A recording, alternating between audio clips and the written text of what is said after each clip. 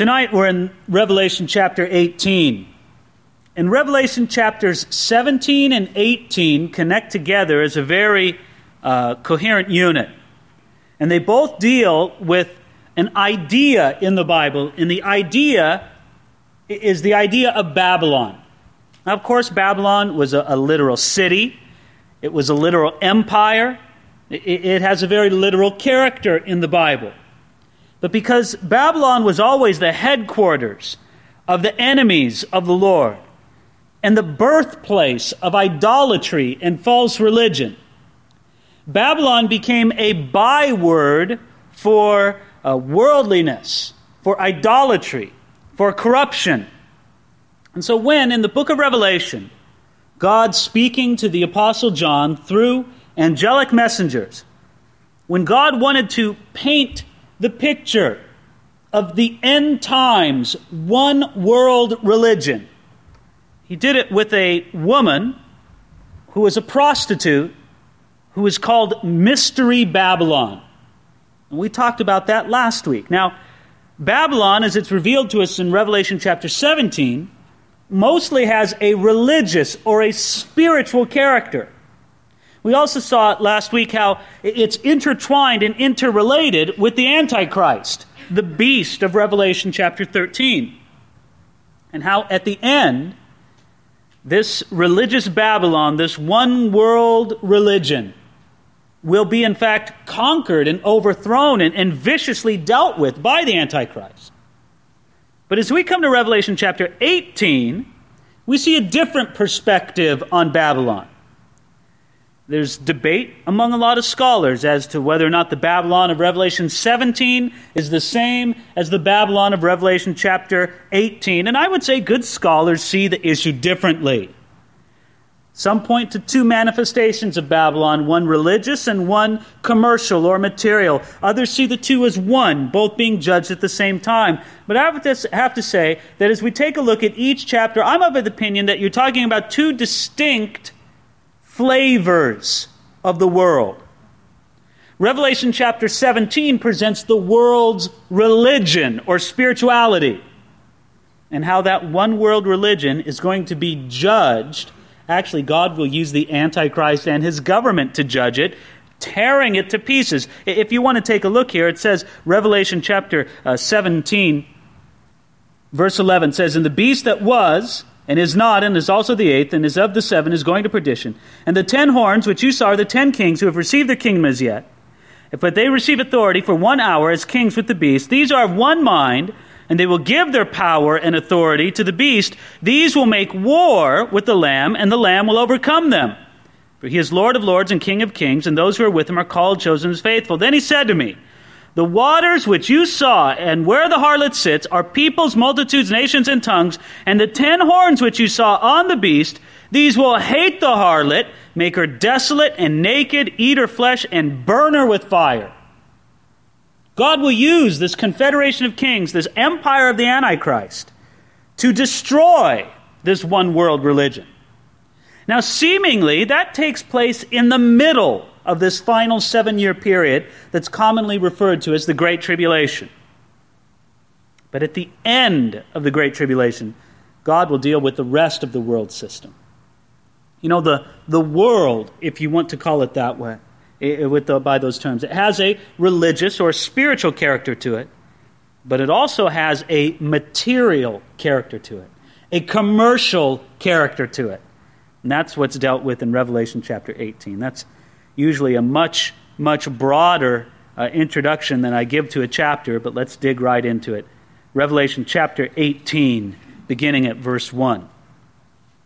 "After these things I saw another angel coming down from heaven, having great authority, and the earth was illuminated with his glory. And he cried mightily with a loud voice, saying, 'Babylon the great is fallen, and has become a dwelling place of demons, a prison for every foul spirit, and a cage for every unclean and hated bird.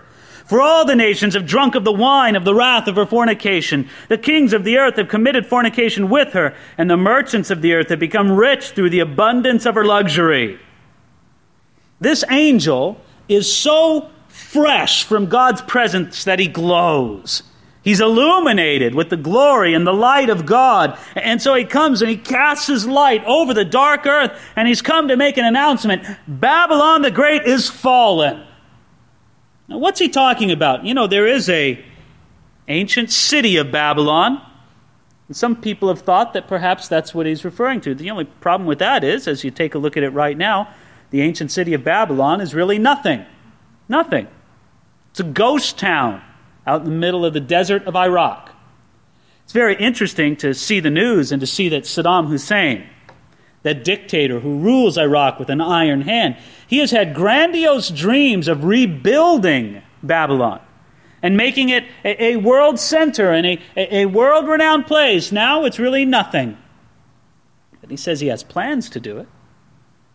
But even if he did determine to rebuild something there, it's hard to see that a city like that could gain the kind of prominence that's spoken of here in the book of Revelation chapter 18. I really believe that just as Revelation chapter 17 used Mystery Babylon as a figure to talk about the one world religion, I think this city of Babylon used in Revelation chapter 18 speaks of the great commercial and material and business interest aspect of the world system. There's really something we need to remember here, is that God's going to judge this world, and a large part of what he's going to judge the world for is our materialism. It's very hard to talk about this. It's hard to talk about it, first of all, because it's so personally convicting. I, as many as you, I don't think I'm probably any less materialistic than most of you. But it's also hard to talk about it because I think we live in such a materialistic environment that we're insensitive to it. It's like asking the fish if he's wet. What do you mean wet? I'm in water. To ask us if we're materialistic when we live in the middle of an incredibly materialistic age, it's almost like asking, as I said, the fish if he's wet. It's so hard to deal with when we see it, what's important in this world and what the most spectacular buildings and what the most interest and what the most effort and what the most thing. It's after making money and buying things. Now, believe me, there's a place for making money and buying things. But we have turned the idolatry of materialism, into an art form in the United States of America. And friends, it's going down. Take a look at it here. It says at the very end here, verse 3, "For all the nations have drunk of the wine of the wrath of her fornication. The kings of the earth have committed fornication with her, and the merchants of the earth have become rich through the abundance of her luxury." Commercial Babylon says, give your life to me, to materialism, and I'll reward you. Well, it has a reward to give. It has an abundance of luxury. But it's a seductive reward. It's the kind of reward that a harlot gives. It doesn't last, and it's cheap, and it's non-enduring. Take a look at verse 4. This is the call to God's people in the midst of this. "And I heard another voice from heaven saying, 'Come out of her, my people, lest you share in her sins, and lest you receive of her plagues. For her sins have reached to heaven, and God has remembered her iniquities.'" God says, come out of her. I find it very interesting. When it comes to religious Babylon, there was no call for the people of God to come out of religious Babylon. Do you know why? It's inconceivable that they'd ever be in it. But commercial Babylon? Oh yeah. We know what it's like. You see, commercial Babylon with its materialistic lure is a constant threat to be guarded against. And that's why we hear the call, come out of her. Remember that life does not consist in the abundance of what a man possesses. Have your focus on the Lord God, on his righteousness. Why? Take a look at it here, verse 4. "Come out of her, my people, lest you share in her sins, and lest you receive of her plagues." I can't help but think of the warnings that came to Lot when he was in the city of Sodom. You remember Lot. What an example of the worldly believer. What an example of a man who did his thing with commercial Babylon. Well, it wasn't called Babylon, it was called Sodom. But you understand what the attraction for Lot was towards the city of Sodom. It had nothing to do with sexual immorality. And we have no indication whatsoever that Lot participated in the sexual immorality of Sodom. What he wanted to do was do business there. You know why Lot chose the area that Sodom and Gomorrah was in? Because he looked over and he said, oh man, this is a beautiful, fertile, agricultural region. I can make some money there. And so we find Lot in the book of Genesis, and what does he do at first? In order to make money, he pitches his tent towards Sodom. Next thing we find of Lot, he's sitting in the city gates. He's on the city council.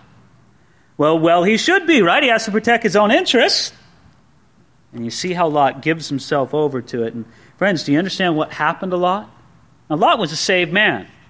It's hard to believe. It really is. But the Bible tells us that he was. In one of Peter's letters, he says that Lot was a preacher of righteousness. I almost grit my teeth when I read that. And I say, God, you know something I don't know from reading the book of Genesis. But you say it, Lord, so I'll believe it. But what's interesting about Lot is even though he was a righteous man in that respect, what was his punishment? He lost it all.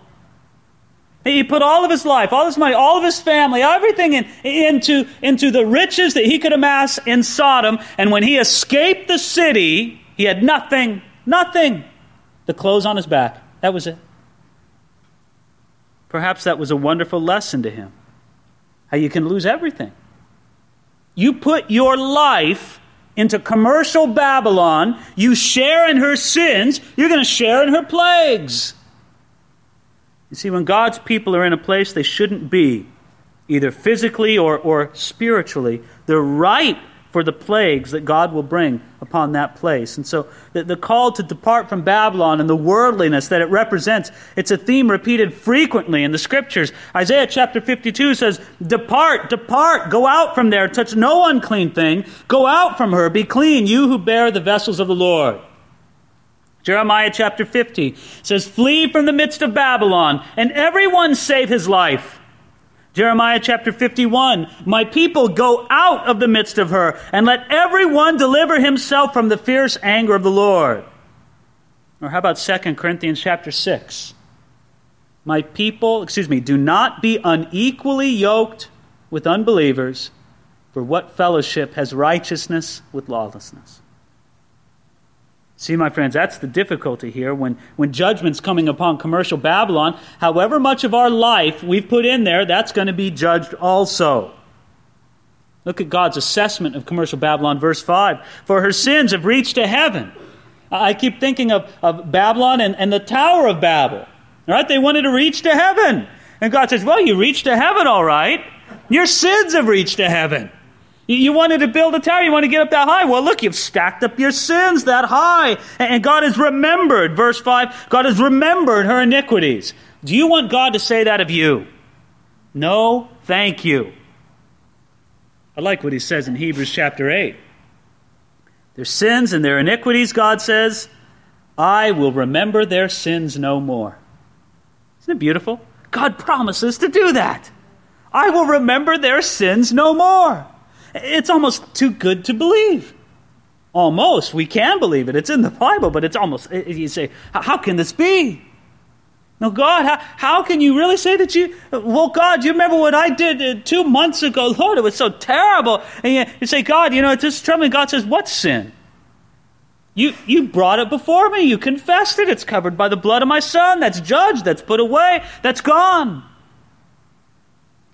Sometimes when a person has a criminal record and they have difficulty getting a job in some field, or they want to be able to vote, maybe they were a felon, or whatever the difficulty it was legally, they try to get their record expunged. They try to get it to where it's wiped clean from their record. Wouldn't that be a great feeling if you were guilty of a crime, and even though you'd paid time and all that, not only have you been released from the prison, but God says, I'm going to wipe it from your record. I'll remember their sins no more. But that's not the case with Babylon. That's what he says in verse 5. God has remembered her iniquities. Now look at verse 6. God's going to call upon those who are going to render judgment to Babylon. He says, verse 6, Render to her just as she rendered to you, and repay her double according to her works. And the cup which she has mixed, mix double for her. In the measure that she glorified herself and lived luxuriously, in the same measure give her torment and sorrow. For she says in her heart, I sit as a queen, and I am no widow, and will not see sorrow. Therefore her plagues will come in one day, death and mourning and famine, and she will be utterly burned with fire, for strong is the Lord God who judges her. Sobering words. In verse 6, it begins with, render to her just as she rendered to you. The ancient Greek word that's translated render there literally means to pay a debt or to give back what is due. God is going to give to commercial Babylon exactly what she deserves. And he says, repay her double according to her works. Later on it says, mix for her double. Do you know when double restitution was required in the Old Testament? When you stole something. That's something. You're a thief. Not only do you have to give back what you took, but double. Isn't this a commentary on commercial Babylon, where God says, I think there's been a whole lot of stealing going on here, commercial Babylon. This materialistic age, not only did you want a dollar, but you'd step on whoever you could to make it. You would lie, you'd cheat. God says, you're going to have to repay double. Look at the threefold sin here in this passage. Verse 7, first of all, she lived luxuriously in the measure that she glorified herself and lived luxuriously. Self-indulgence. You know it's a sin? Boy, I almost want to take those words back. But it's true. Self-indulgence is a sin. Say, well, what? I can't have anything nice for myself? No. But there's a line somewhere, isn't there?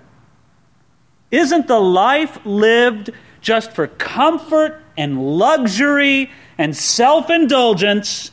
It's sin. What more can you say about it? It's sin. You say, well, where are you on the line? That's between you and God. But there's a line somewhere out there. Self-indulgence, that life, just live for self. It's a sin, but that's not the only sin. Second sin is pride. It says she glorified herself in verse 7. It says she sits as a queen. You can see the proud bearing of commercial Babylon. If there's anything that makes people full of pride, it's money. Money can make people more proud than anything. And the third sin in verse 3. It's all avoidance of suffering. Do you see what she says here at the end part of verse 7? She says, I am no widow, and I will not see sorrow. Oh, no pain, no suffering for me. And all these things are characteristic of worldliness and materialism. But God's judgment upon commercial Babylon simply says in verse 8, her plagues will come in one day. The destruction of commercial Babylon will come suddenly and with completeness. Now, friends, I'm not talking about some future stock market crash. Sometimes I get amused because the world is never short of people who are predicting the complete economic collapse of the Western world in any day now. And I remember for a long time, books has been coming out, with that topic. It's all going to, everything's going to crash. Everything's going to go. Maybe it is, maybe it isn't. I know the people who write and sell those books are doing pretty good because they sell pretty good. But friends, the bottom line is this. I'm not talking about some stock market crash. I'm talking about God's judgment on this materialistic world. It's not going to last forever. There's going to come a day when Jesus Christ returns to this earth, and he's going to rule and reign on this earth for 1,000 years in righteousness and glory. And it's not going to be the same way it is right now. It simply is not going to be the same way. No more are you going to have businessmen cheating their customers. Because the Son of God and those who administrate his kingdom are just not going to allow it. That's all. You're just not going to do it. Most people would not do wrong if they knew that there was going to be a swift and credible punishment for them if they did wrong. But injustice isn't punished as well today. It just doesn't happen. Well, it is on the day when the Son of God rules this earth. Commercial Babylon will be dead in all of its manifestations. And when you see the utter depths that commercial Babylon will go, just to sell things, friends, it's sobering. And you see the great sinfulness of it. Although some people like it a lot and are going to be sorry when it falls. Look at it, verse 9. And the kings of the earth who committed fornication and lived luxuriously with her will weep and lament for her. For when they see the smoke of her burning, standing at a distance for fear of her torment, saying, Alas, alas, that great city Babylon, that mighty city, for in 1 hour your judgment has come. So great is the heat and the smoke of the burning of God's judgment upon commercial Babylon that these kings have to stand at a distance. It's like, oh my, it's terrible what's happened. With a touch of sort of grim humor, these kings are standing at a distance. Right? The political kingdom will go on. Politics rules whether countries are rich or poor. Friends, they're out of the game because any ruler would much rather rule over a rich country than a poor country. So they're sad, but they still hold their position. But the merchants, that's a different story. Look at it here in verse 11. And the merchants of the earth will weep and mourn over her, for no one buys their merchandise anymore.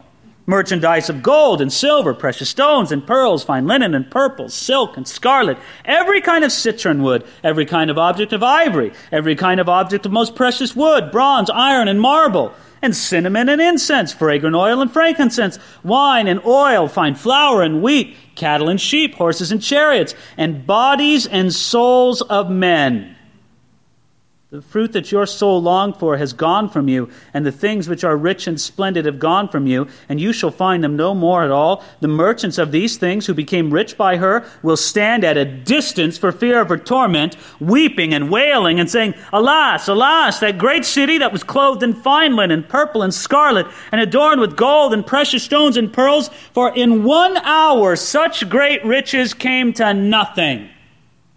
And friends, isn't that the tragedy of commercial Babylon? Oh, you can make your inventory list of all the wealth. Oh, you have isn't it vivid how it was done there, you know? The list of all these fine things, these very expensive items in the ancient world. I mean, in our own days, you just talk about all the latest technological gadgets and finest things and beautiful tapestries and wonderful houses and properties and cars and all those things. And then they say, well, what's the end of it? In 1 hour, all those riches came to nothing. It's gone. Of course, it can happen in this world right now. There's the man with the great big portfolio. He's a very wealthy man, smart man, playing the stock market. Really, really ringing up the riches. Boy, isn't it great. And the next day, the bottom drops out. Doesn't even have to drop out of the whole market, just the places where he's holding his money. And now he's a pauper. See, because he was so smart, he had it all figured out that he borrowed on margin for all those stocks. Then the calls come in, and so even what he had, his home, his car, all those things, it's gone. It's gone. In 1 hour. Now, if riches are that vulnerable to the world itself, how vulnerable are they to the judgment of God? Friends, it can all escape from our fingers so quickly.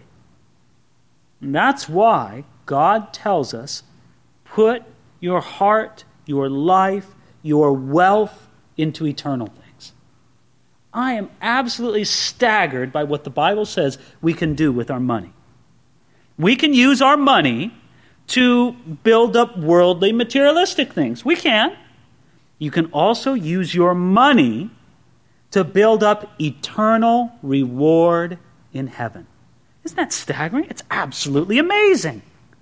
You can use something as simple as money to have spiritual reward in heaven. You know, I think of people who chipped in for outreach we did not too long ago, Simi Valley Days. And so what do? We took money and we went out and we bought. We bought hundreds of dollars, thousands of dollars. We spent a few $1,000s on cassette tapes and Bibles and Jesus videos. We had people out there working the booths and all that. And you know what? They got rid of everything. Everything. I mean, the last afternoon of this Simi Valley Days, there wasn't anything. There wasn't a paper clip to give away to somebody. It was beautiful. We just cleaned the whole thing out. And you think of the person who gave $5, and their money would have bought a Jesus video, a Bible, and a few tapes, maybe a few tracts. Somebody takes those tracts and they read them, and they pray. They read the Bible that's given to them. They watch the Jesus video. They listen to the cassette tape. They come to saving faith in Jesus Christ. And God says, you, the one who gave $5, you did that. You did that. I say, well, no, Lord, I didn't do it. I just shelled out. I didn't even think about it. I just, I did it out of obligation. I just thought, well, I'll do it. It'd be nice, wouldn't it? It's good for that. God says, but you helped. Isn't it wonderful? And then who knows what else beyond that, because that one person who came to the Lord through that one contribution, then that person went out and they brought 100 people to the Lord. And those 100 people brought 10,000 people to the Lord. God says, look at all that you did just with that. It's amazing. Or you could go out and buy a better electronic gadget. Well, I convict myself. I like the electronic gadgets just as much as anybody. But you got to get a heavenly perspective on these things. And what really helps you to get a heavenly perspective is to realize that the material things of this world just aren't going to last, that they're going down. I used this illustration last week, but I think it really holds well. You go out on the porch tomorrow morning and you pick up the newspaper and you open it up and you see that it's the newspaper, but it's dated 1 month from today. And this is fantastic. You say, I don't know how it happened. It's just like in the movies. I get a newspaper that's going to tell me everything that's going to happen 1 month from today. You say, well, I'm a smart guy. I'm going to open up the business section and see what the stocks are. You hold money in some stocks. You've got thousands and thousands of dollars in one particular stock. You say, I'm going to see what my stock's going to be doing a month from now. And you open it up and you see, wow, 1 month from now, my stock isn't going to be worth anything. Nothing. Now, if you decide to hold on to that stock through that month, how dumb are you? You know that all its value is going to be swept away, but you hold on to the stock. Maybe you say, well, maybe it won't turn out that way. Well, friends, when we put stock into the materialism of this world, we should know from Revelation chapter 17 and 18 that it's going down. It's just not going to last. So sell. Put the investment of your heart and of your life and of your investments into other things. Verse 17. The middle of the verse says, and every shipmaster, all who travel by ship, sailors, and as many as trade on the sea, stood at a distance and cried out when they saw the smoke of her burning, saying, what is like this great city? And they threw dust on their heads and cried out, weeping and wailing, and saying, alas, alas, that great city in which all the ships on the sea became rich by her wealth, for in 1 hour she is made desolate. You see the theme again? How quickly it flees. Verse 20. The sea captains lamented, the kings lamented, the merchants lamented. But look at verse 20. Rejoice over her, O heavens, and you holy apostles and prophets, for God has avenged you on her. Sounds funny, doesn't it? Should God's people rejoice when judgment comes? Yes. Now, we don't rejoice in the destruction that judgment brings, but what we rejoice in is the righteous resolution that judgment brings. It sets things right. Look at the finale here, verse 21. Then a mighty angel took up a stone like a great millstone and threw it into the sea, saying, thus with violence the great city Babylon shall be thrown down and shall not be found anymore. What an image there, isn't it? He takes a millstone. That's a huge stone. Of course, a millstone was flat and used to grind wheat and grain. But just picture in your mind, if you want to, just a huge boulder. It's a huge stone, it is. And the angel takes it and throws it into the sea. And what does it do? Does it float? Of course not. It sinks down just so quickly. Because that's how Babylon's going to be thrown down and not be found anymore. That's how quickly it's going to go down. Now, when you think of a millstone being cast into the sea, what do you think of? You think of that passage from Matthew chapter 18 where Jesus said, "But whoever causes one of these little ones who believe in me to sin, it would be better for him if a millstone were hung around his neck and he were drowned in the depth of the sea." That's one of the great sins of Babylon, is that it leads others into sin. You see, me, in my pursuit of materialism and money and all of that, I might lead you into sin. You say, well, how can that be done? Well, I don't know. How about the pornography industry? Multi-billion-dollar industry in our world today. Now, it's materialistic sin that leads people to produce it, but they lead other people into sin by how they sell it. You don't even have to go that far if it's a very dramatic example.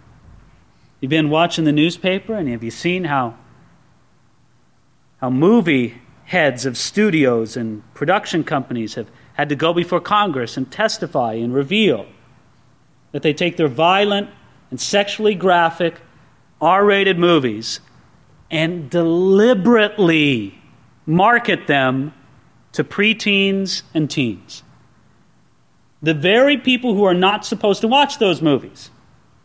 And it's not an accidental kind of thing. It's their deliberate marketing strategy. They say, we want to get these young children, these kids 11, 12, 13, 14, we want to get them in the theater to watch this movie of graphic violence and graphic sex, and so we'll market it to them. It's terrible. That's leading others into sin. And you can't justify it just because it makes you money.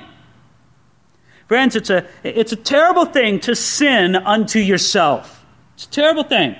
It's enough to damn your soul. But it's even more terrible to lead others into sin. So if you're going to sin, just keep it to yourself. If you lead others into sin, it's a far, far greater measure of guilt. Friends, you see, verse 21 says, "The city of Babylon shall be thrown down and shall not be found anymore." One day, this world system will pass away, just like a great stone falls to the bottom of the sea. You got to think, well, will it hurt us? Well, only if you're tied to the stone. You know, if you're not tied to the stone, no problem. You say, well, I'm tied, but it's a long rope. Well, okay, so the stone will sink for a while before it drags you down. Well, friends, if you're tied to it, you're tied to it. And this is such a difficult thing to talk about. Because there's no way that I can lay down any kind of law about this in your life. I have no desire to, first of all. But secondly, it's just not of the Spirit of God. I mean, I can't say to you, well, if you have this much money in the bank, it's wise, prudent planning. But if you have that much money in the bank, oh, well, then that's sin. You know, and that's what we'll do as a church. Everybody has to submit their bank statement and well, you're in sin, brother. Oh, but praise God, you're doing well, sister. You know, it's ridiculous. And some people want to put trips like that on you. They want to say, well, you know, if you have this kind of car, that's sinful. But if you have that kind of car, well, then that's okay. Or they want to say, well, you know, you can have this kind of technology, but not that kind of tech. Well, listen, the bottom line is simply this. This is a matter of the heart before God. The biggest thing that I have to say to myself and to each one of us is remember that we're all instinctively self-justifying on these things. So we have to call out to God in sincerity and say, search me, O God, and know my heart. Try me and know my thoughts. See if there be any wicked way in me, and lead me in the way everlasting. Friends, I can't tell you what you should buy and what you shouldn't buy. And, you know, sometimes people bring decisions like that to me. I never know what to say. I most of the time I tell them, you know, listen, it's between you and the Lord. What can I say? I'll pray with them about it. I'll pray God will give them guidance. You can't be a law. I can't play Holy Spirit in your life. Not only can I not do it, I don't want to do it. It's his responsibility. I just plain don't want. And he's so much better at it than I am. So you got to seek God. Say, Lord, what is it? Am I too attached to these material things? Do I have a rope tied to commercial Babylon, and when it goes down, am I going to be dragged down with it? Lord, show me where to cut that rope. Verse 22. The sound of harpists, musicians, flutists, and trumpeters shall not be heard in you anymore, and no craftsman of any craft shall be found in you anymore, and the sound of a millstone shall not be heard in you anymore. Of course not. It's at the bottom of the sea. Verse 23, and the light of a lamp shall not shine in you anymore, and the voice of the bridegroom and the bride shall not be heard in you anymore. For your merchants were the great men of the earth, for by your sorcery all the nations were deceived. It's repeated over and over again. Shall not be heard, shall not be found anymore, shall not be heard in you anymore, shall not shine in you anymore. In graphic and poetic language, John describes how the industry and the commerce of Babylon is going to come to an end. It's interesting, too, at verse 23, it talks about, for by your sorcery all the nations were deceived. It uses that ancient Greek word pharmakia, which means to prepare drugs. The lure of commercial Babylon is like a drug addiction fed by deceptive advertising. It's frightening to me, folks, that there's a multi-billion-dollar industry that wants to make me more materialistic, that wants to make me less satisfied with what I have, that wants me to think that if only I bought that product, I'd look just like the people in the commercial. It's not going anywhere, is it, folks? It is like a sorcery that commercial Babylon has over us. We have to plead to God, God, cut us loose from this. Verse 24. And in her was found the blood of prophets and saints and of all who were slain on the earth. See, the extent of this charge is an indication that this great city is symbolic of the world system at large. There is no one city on the earth that is responsible for the blood of the prophets and the saints and all who were slain on the earth. But I'll tell you what, every martyr that has ever died on this earth has died under the sword of the world system. So friends, God takes the persecution of his people as a personal offense. You attack his people, you attack him. God will avenge it. How rarely we realize that. A fellow sent me an email a couple weeks ago, and it really illustrated this in a vivid way.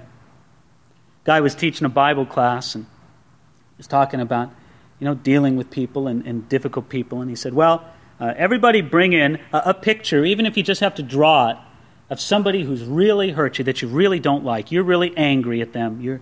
You've just had it with them. Of course, in a big class like that, a lot of people didn't do it. If you or I went to the class, we might chicken out on that assignment. But 4 or 5 people did. They brought in these pictures.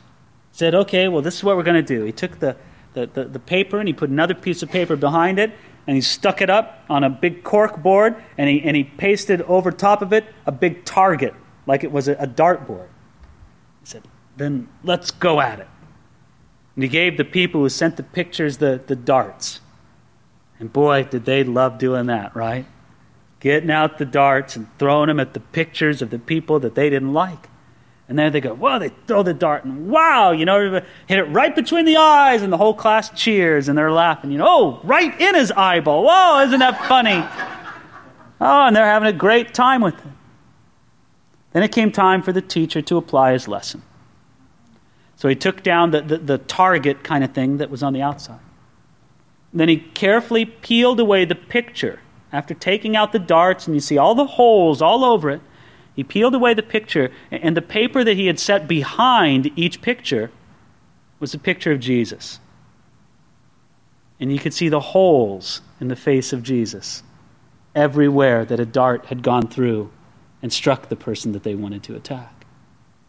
He didn't have to say anything. It was crystal clear. You attack, you lash out, you persecute God's people. And God takes it personally. He loves his people. He wants us to love him too. He wants us to bring the beautiful balm of his healing love. Well, we're never going to expect that from the world, are we? Never. But praise God, it can be different. It can be different among God's people. Isn't it a beautiful thing?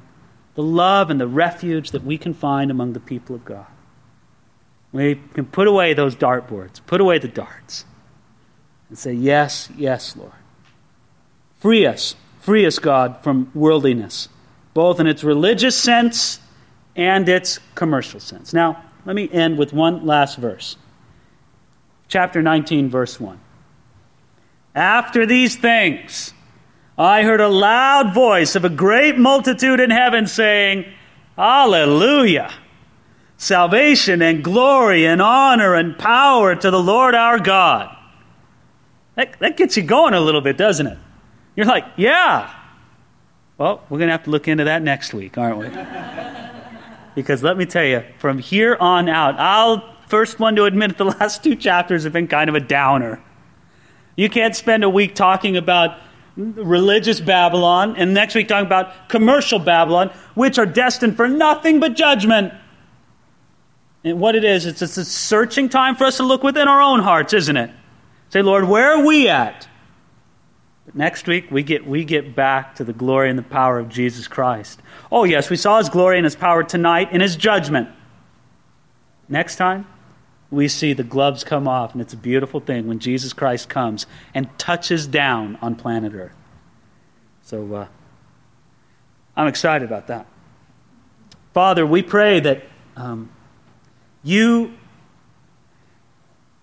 help us to keep a light touch on the things of this world. You know, Lord, we don't want to become hermits or monks that have no place in this world. Jesus, you told us that we should be in the world, but not of the world. Lord, as we've seen tonight, there's no way that we can do that if left to ourselves. It has to be the work of the Spirit of God within us. So we cry out to you tonight, Lord, work in our lives by your Spirit to sever the cords that tie us to worldliness and materialism so that we can live in this world without being worldly, so that we can deal with material things without being taken by materialism, that our love for you would grow and grow. Thank you, Lord. We praise you and thank you tonight. In Jesus' name, amen.